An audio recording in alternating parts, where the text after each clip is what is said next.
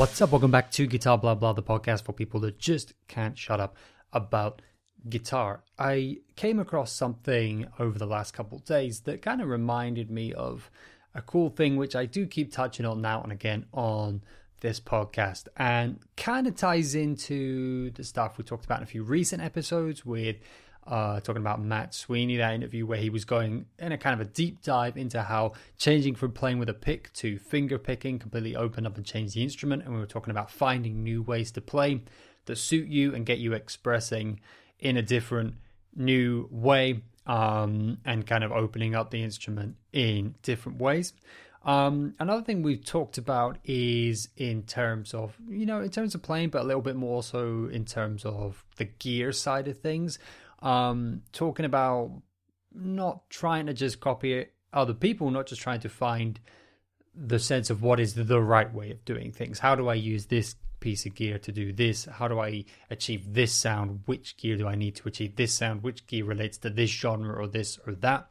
And that's even something we touched on in my interviews with Bastian of Zeal Guitars, talking about, isn't it weird that kind of we as bedroom gear nerdy guitar guys, bedroom musicians, guys in little local bands or whatever, sometimes we're the people that get most obsessed with the idea, which is why it often gets marketed to, and it's on that kind of consumer side of things as well. That idea that certain pieces of gear fit certain uses very specifically, including certain genres of music, certain styles of playing. And, of course, the companies, like I say, market to that specifically because that's a big part of the guitar market. But as I was saying with Bastian Azil Guitars, and as he was saying, there's no reason that these guitars that he builds, for example, which, might kind of have more of a modern, progressive music flavor to them or more of a traditional flavor to them, couldn't just be in the hands of any guitarist exploring and making music with them if it suits them ergonomically, in terms of the feel, in terms of what they kind of think is cool. And we were saying that kind of professional players get that because it's their job and the instrument is... even if they love guitar and are kind of gear nerdy, it's a tool for them, and they will look at it as such, and then they will go, right, well, what works best for me? They'll be quite pragmatic in a way sometimes and go, yeah, what vibes with me, what inspires me in all its irrational ways, but what works for this application? How can I use what I got here to get to where I want to go? They look at it like that. They're into the process of making music, and that's their focus, and therefore I think sometimes it's different from person to person at the professional and the amateur level for sure. But sometimes I think they have a better ability to be versatile in their approach and flexible in their approach and understand the versatility of the stuff they're working with, that it's all pretty much infinitely versatile as long as they put their mind to use with it. And they, I think artists use instruments in very interesting ways, use guitars we wouldn't expect, use pedals we wouldn't expect and stuff. And, some of that can be in the studio rather than live, and we don't necessarily always see it, and that can be one of the reasons that we get stuck in our ways rather than seeing that they actually are a bit more open-minded with these things. But also I think we do see it, but we just go, yeah, that's super cool, and we like talking about it. But then we have our fixations, we have our things where we go, man, I want this guitar with active pickups for this, and I'd love to have a guitar that's this kind of setup that would be perfect for this. And it's part of the fun of engaging with the cool gear and the stuff we think is cool and the stuff that we think is interesting and inspiring and that we want to play around with and make music with. So it ties into that. It's perfectly harmless thing, but it's a creative, positive, really, a creative help rather than hindrance to have the more open-minded state of these things. Though, of course, it can also help to have a base understanding in there of how do I get certain tones, what certain gear can be used for certain tones. And you can see thousands of people on YouTube, not thousands, but I would say the top kind of guys on there on YouTube, thousands of videos, not thousands of people, but thousands of videos that these top guys on YouTube and stuff have put out, pro guitarists who have their YouTube channel, stuff like that. Because they have such a good understanding of gear and stuff, they're so quick to be like, okay, I want to get this kind of tone. And they're so quick at putting together a setup to get that because they've got an understanding of the gear. That's understanding the tools you use.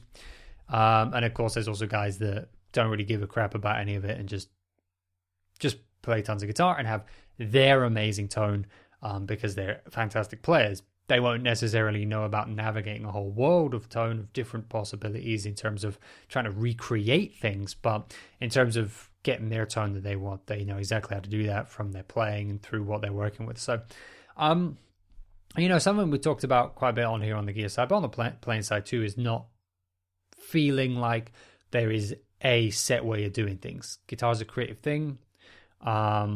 Learning, people always have these kind of mantras about, you've got to learn the rules before you can break them, or, all of these sorts of things. There's this idea that having this base of knowledge, like with the gear stuff, is extremely helpful and will be a great positive to you, and then you can use that to go and be creative and break all the rules and find your own way and stuff. And I think there's a lot to that, but I'm not actually disagreeing with that. But I think in terms of emphasizing things, I think some of us get too stuck on the other way. I don't think we need to emphasize that there are rules for a reason and they're useful to learn. I think we actually do that a lot to ourselves, even though we kind of meme on ourselves as guitarists as, not going to learn any theory, not going to do any of this, not going to learn any of these things. Screw that, just going to mess around on the instrument. And there's a truth to that, right? Well, I can admit there's a truth to that for me anyway. I don't know about you guys listening, but truth to that for me for sure. I fit into that kind of category a lot, in a lot of ways. The typical guitarist, your friends who are classically play, whether, whatever level they got to, playing classical instruments, or piano or playing cello or something. It's obviously baked in part of learning the instrument. You learn all this theory, you learn all these things. That's a part of what you're doing at every stage. And they, probably can make a good few jokes about how guitarists, it's like there's all these people who supposedly play guitar, but they've took all these lessons, but they, they look at me like I'm crazy if I say the name of a chord instead of giving the tab. You know what I mean? Like, I'm sure they talk about. I'm sure people have made these jokes about guitarists like this. It's the same jokes we make about bass players and drummers, but it's about us in the hierarchy. Anyway, that's probably why we do it. Some sort of compensation, trying to make fun of bassists and drummers, because we know that really we're all on the dumb rock and roll level, and all these other real musicians are out there knowing their theory and stuff. Anyway, I'm like that too. I can go on forever about what the instrument is to me and why I like approaching it like that and stuff. But I think we actually, despite that kind of thing we can meme on with ourselves, I'm actually quite bad at getting stuck in the idea with gear and tone, and also with playing, that there is a way of doing things, or the way of doing things. And this could be for individual techniques and how you apply them, for individual ideas about making songs, for individual ideas about anything. And I think that's because it's not a guitarist thing, it's not a musician thing, it's not a creative thing. I think it's just a human thing. There's all these people out there who know so much more than us and have so many different experiences and so many professionals in all these fields that you feel like, well, how do I do that? And you want to know how to get to the level to achieve the things that other people are achieving. So you want to know the way. That's why we go to guitar clinics. That's why we watch these YouTube videos and stuff. You want to know the way of doing things. And that information you get from guitar clinics, from places, is so helpful. The information's super helpful. Learning is super helpful to you. It's only positive having all this information, knowledge, and experience. But I think the paradigm is sometimes unhelpful. The way that you look at it, the lens through which you look at it. And that lens is sometimes a bit too much when... in any of these situations, you're taking this information and you're hearing this experience and you're trying to put that into a sense of, so this is the way of doing things. Also, this is what I should do. This is how you do it. For example, you're at a guitar clinic and a guitarist is talking about how their personal, very singular, individual story, maybe even quite idiosyncratic, because they usually are, of how they became a professional guitarist. And you start to hear it and you go, so that's what I should do. And I think there's a lot of positivity in that because it's motivating. But I think it's slightly skewed because if I bring 3 other guitarists in, they'll all tell you a completely different story of how they got there. And the best thing in terms of searching for what I should do is, and that's how it should be, rather than saying this is the way, this is what we should all do, it should be very personal to you. Here's what I think I should do. Is you listen to all those guys, you see if there are any patterns. So there's 10 guitarists telling you how they became professional guitarists. What are the links between them? And you then compare that and bounce that off with your situation, how that's different to their situations, how your personality is different, how you want to work is maybe different to them, and how what's in there with you that motivates you, that connects with you, connects to the things that join those 10 different guitars. And that's a better way of finding out. You're trying to find your path, and absolutely you're not just looking inwards for that. You want to look out to other people. You want to see how these experienced people have achieved it. But you've got to look with that very kind of singular idea of this. I'm not so unique in the world. There's absolutely so much I can take from listening to these guys and their experiences. But what are the things that actually are common across them, or reasonably common across multiple people that are where I want to get at? And how does that then apply in the individual sense to me? How do I then interact with that, with my situation, who I am, how I work, all these things, what I should be doing better, what I do well now, my strengths, how can I play off them in a way that connects with the similarities between these guys' stories? That's a better paradigm for looking at it, a lens. But I think, when we're trying to find the way, and it's a natural thing to do. It's not that there's so much wrong with it. I do this all the time. But it's just something worth keeping in mind. I think we do this thing where we go, you hear someone who's achieved the thing that you want to achieve, or has a great piece of advice on the thing that you want to achieve, and you instantly go like, that's the thing. That is it. That's what I need to do specifically. There's so many ways of doing these things, particularly in creative fields, but really anything like, but particularly in these creative fields, talking with guitar builders, every single guitar builder you hear me talk to on here has a completely weird, different story about how they are, where they are, and where they got there, and how they started this and this, that, and the other.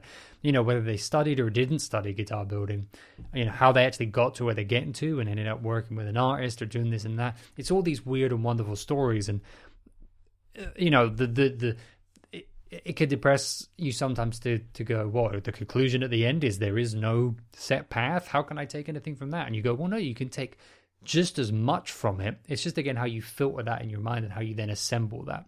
There's, you listen to someone talk for 2 hours at a guitar clinic. Let's use that example again. It's not that you go, oh, that's 2 hours of useless stuff, or you go, that's 2 hours of stuff that tells me exactly what I need to do, and now I just go copy it. It's how you reassemble that in your head, and how you then work that with all the other knowledge you already have from all these other sources. And I think that's the better way to do it. And you got to react in real time and understand you're going to have to figure this out a bit as you go and stuff like that. It's the same with playing for me, and it's the same with getting tones. This is what this piece of gear is for, and this is what you use it for. No, that information is super useful because you now have an understanding of that person use that piece of gear in that way. Fantastic.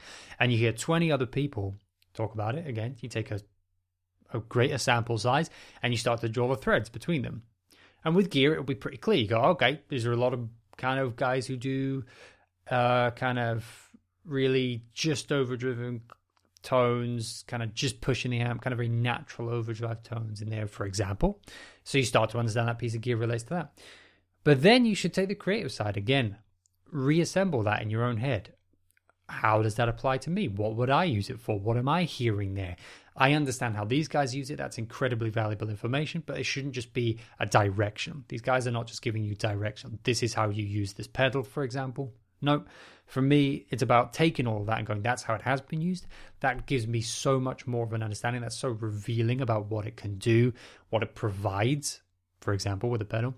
But how can I then use it? And how can I reassemble that? And how can I maybe put it into different situations in which I can utilize the foundational knowledge I got and reevaluate that and reuse it in a creative manner? And I think that's a better way to do it rather than it feeling directional, because this information that people give you isn't usually intended to be directional. But I think we do that. I think we take that. I do it all the time. I go like, okay, so this is the way to use X, or this is the way to do Y. This is how I should do things. No, it's not supposed to be just directional like that. I think it comes with playing too. Now, obviously, there's technical things about how you want to, for example, just like your body position, so you're not tensing up all badly and you're endangering yourself with tendonitis and all sorts of nasty stuff. Absolutely, I'm not really going to be taking that apart in any way whatsoever. Fundamentals are there for a reason. And on the other hand, we all already know rock and roll, punk rock, we already know that there's a bunch of players out there broken the traditional way. We already know that there's not really the way of playing guitar. There's all this is rich tapestry of different approaches, different ways of doing things, even things that we thought were foundational and unbreakable in guitar playing. These guys still have found ways to break it and totally crazy ways to approach it. And there's some really experimentally kind of exotic and out there and eccentric people we could talk about when we talk about that. But I want to talk about something a little bit more subtle today, because while I think the eccentric examples make it obvious to us and we're familiar with them, this idea that you could approach guitar however you want. It's a creative thing in the approach, not just the outcome, and you could find your own path to playing the guitar, whilst bearing in mind stuff like you want to be in roughly the right position so you're not causing a bunch of tension and messing up your back or something. These sorts of things, you don't want to get in such a bad habit that certain things are going to become unplayable. You wouldn't want to do that stuff. No one would recommend that. But we know with these big eccentric examples, there's ways to reinvent your approach to the guitar and the way to play it. But I think there's some of the more subtle examples really help to reinforce the point of play to your situation.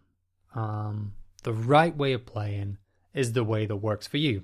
The right way of using that pedal is the way that works for you, is the way that gets the sound that's in your head, the sound that makes you expressive, the sound that inspires you. That's the correct way to use the pedal for you in this exact moment of time, in this exact point in the universe, space-time continuum where you happen to be sitting in the practice room going, I want this to happen.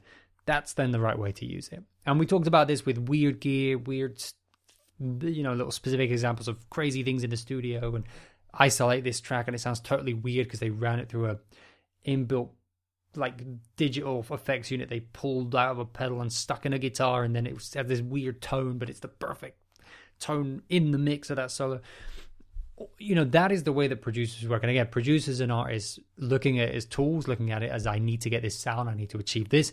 They do all this crazy stuff. They take stuff out of its quote unquote genre. They take pieces of gear and approaches out of their lane, out of the way that we kind of put them in, their boxes that I think a lot of us put them in. And these guys actually take them around and mess around. And that's why we find them inspiring and creative. That's a big part of it. Even if we don't consciously associate it with that, that's a lot of the reason why they do things that are then inspiring, that sound beautiful and stuff, is because that creativity drives them. But then also we do look at that specifically. Like I say, we are aware of it, especially the more eccentric examples, but we are aware of this in all the smaller ones too. Absolutely, we all are. Guys listening to this, you'll know way more than me, way more examples of this than me, better examples, all sorts of things. This inspires us as well. But I think it's great just whilst we have a podcast, we're all hanging out, thinking about music and guitars and stuff, to throw out the odd example now and again. Just of people who are doing things which are technically interesting, or their approach has something interesting in it. And to me, it's a great example of they're doing that for a very specific reason, that is the right way for them, and therefore it's the right way. The right approach is the one that works for you. This is what works for them, and they've ended up having their own approach to the instrument that is so perfect for them and exactly what they want to do. And I just came across a really great example of this weekend I wanted to share with you. You might already have seen this because it's on the Reverb YouTube channel from reverb.com. I know a lot of guitar guys watch that stuff, but this is actually a bass one. And I just thought it was such a great example. It's Lou Barlow of Dinosaur Jr. And the video is called Lou Barlow of Dinosaur Jr. on playing bass with a really loud guitarist. So obviously he plays with an extremely loud guitarist. Dinosaur Jr. is super, super loud. And I'm going to link to the video in the description of the podcast because I think it's great just to hear him talk through it. Obviously, the first-hand account is better than me regurgitating it here. But the basic principle is he has a really interesting approach to playing bass that I love the sound of. I think it's fantastic. It works incredibly well for the band. That's the important thing here. But I just think it's a great approach, and it got me really interested and inspired. The basic idea is that they were, the members of Dinosaur Jr. were playing with their instruments mixed round on different instruments, were playing this hardcore punk stuff, and then they switched up to be Dinosaur Jr. And basically Lou Barlow had to try and keep up with his incredibly, the incredibly loud guitar and everything, and how loud Dinosaur Jr. is. And he was playing guitar before, and he basically had this very guitar, kind of like power chord, like as if you're playing power chord like approach to the bass, which also helped because Dinosaur Jr. used a lot of these kind of bigger, more expressive chords, and just playing root notes on the bass didn't really sit and fill out the music in the correct way.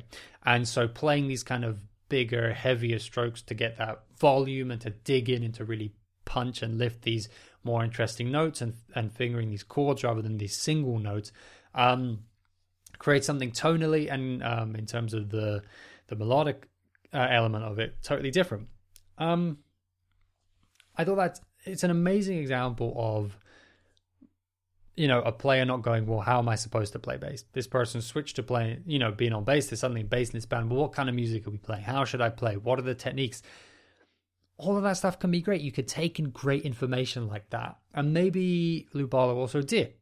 But what's at the core is an idea of what are we trying to achieve with this creative thing that we're doing, this outlet, this band, what are we trying to do? What am I trying to achieve as a bassist in it? What do I need to do practically? I need to be heard. But then musically, okay, I'm trying to hit some of these interesting notes and these fuller chords with the bass, because that's making the music have this full blooming element, rather than just the guitars doing that and the bass is just kind of awkwardly sitting in a space next to it. You don't want that. You want it to fill out underneath the guitar in the way that bass should. And in this case, that means it's kind of filling out some of those interesting notes in the chords in the guitar. So to do that, you have to play bass very differently. You have to approach bass differently. And Lou Barlow has a very unique approach to bass, which he shows off in this video. It was great timing for me, because it wasn't just, as you could tell, this is a great example for exactly this. The right approach is the one that works for you. And whether it's to anyone else's taste or not, whether you listen to this, you go, I hate that, I hate the bass sound, I hate all of this. It is exactly right for what he and the band are wanting to achieve. And therefore, whether we like it or not, you like it or not, I like it or not, it's a smart demonstration of exactly this core approach you need to have. No matter how much information and advice you take in from others, which is always really useful, you should filter it through this core idea of what is it that I'm wanting to achieve. That's the way that's right for me, not a prescriptive one, not someone telling us what the way is. It doesn't matter how experienced they are. It's not about prescriptive. It's about taking that understanding, taking what they're telling you, and at times going like, oh my goodness, you're 100% right. That is exactly what I need to do. And at other times going, that's a great idea. That's a great idea. That's a great idea. Now, what do I need to achieve with all that in mind? It's a great example of that. And it came at a really good time for me as well, because I was trying to put together some bass ideas on some stuff. And with it not really working kind of tonally, not just really the writing stuff, that was a little uncertain too, but tone-wise, it wasn't kind of getting where I wanted to. And I did the thing that so many of us do, man, this will be so relatable to you. I didn't want to buy anything, but my brain just started to drift a gear.